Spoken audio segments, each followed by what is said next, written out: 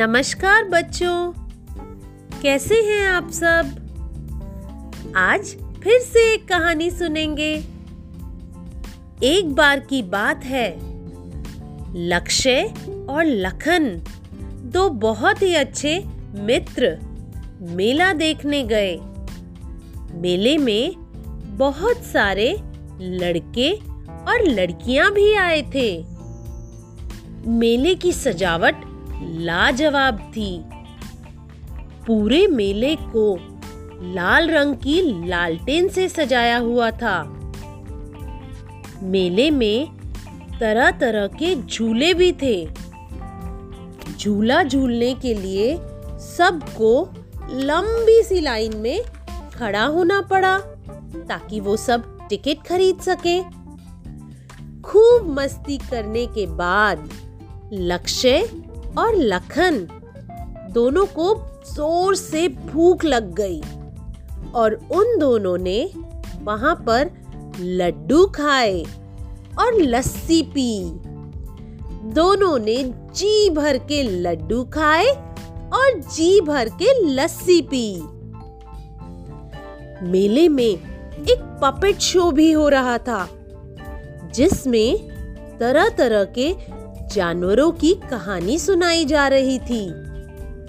जब लखन और लक्ष्य पपेट शो देखने गए तब वहां लंगूर और लोमड़ी की कहानी सुनाई जा रही थी।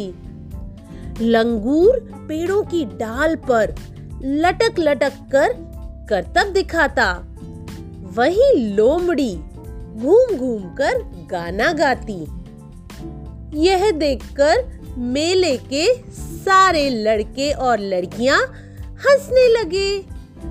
थोड़ी देर बाद लखन और लक्ष्य को अपना पुराना दोस्त ललित मिला। ललित के पिता एक कारपेंटर थे जिन्होंने मेले में अपना स्टॉल लगाया था, जहां बहुत सुंदर सुंदर लकड़ी की चीजें बनाकर रखी हुई थी। उन्होंने लकड़ी के बर्तन और खिलौने भी बनाए थे। लक्ष्य को लकड़ी का लोटा और लट्टू बहुत पसंद आया और उन्होंने ललित के पिता से वह दोनों चीजें खरीद ली। अब लक्ष्य और लखन बहुत थक गए और लौटकर घर चले गए। तो बच्चों, कैसी लगी आपको ये कहानी? आपको पता है, आज इस कहानी के द्वारा हमने एक नए व्यंजन के शब्द सीखे। उस व्यंजन का नाम है व्यंजन ल। हाँ बच्चों, व्यंजन ल।